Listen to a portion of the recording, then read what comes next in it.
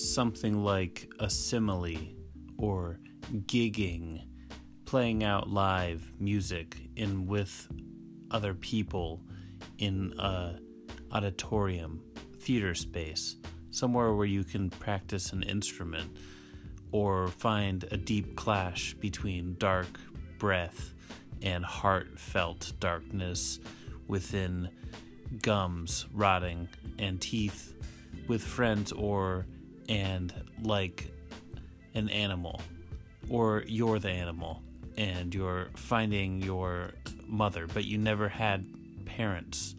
When you grew up, you only ate food, but your education was subpar because you lived in a fourth world, third world dimension.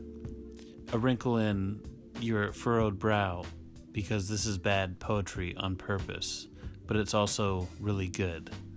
But deny it because it's only for me, and I'm putting it out there so I can listen to it. Never.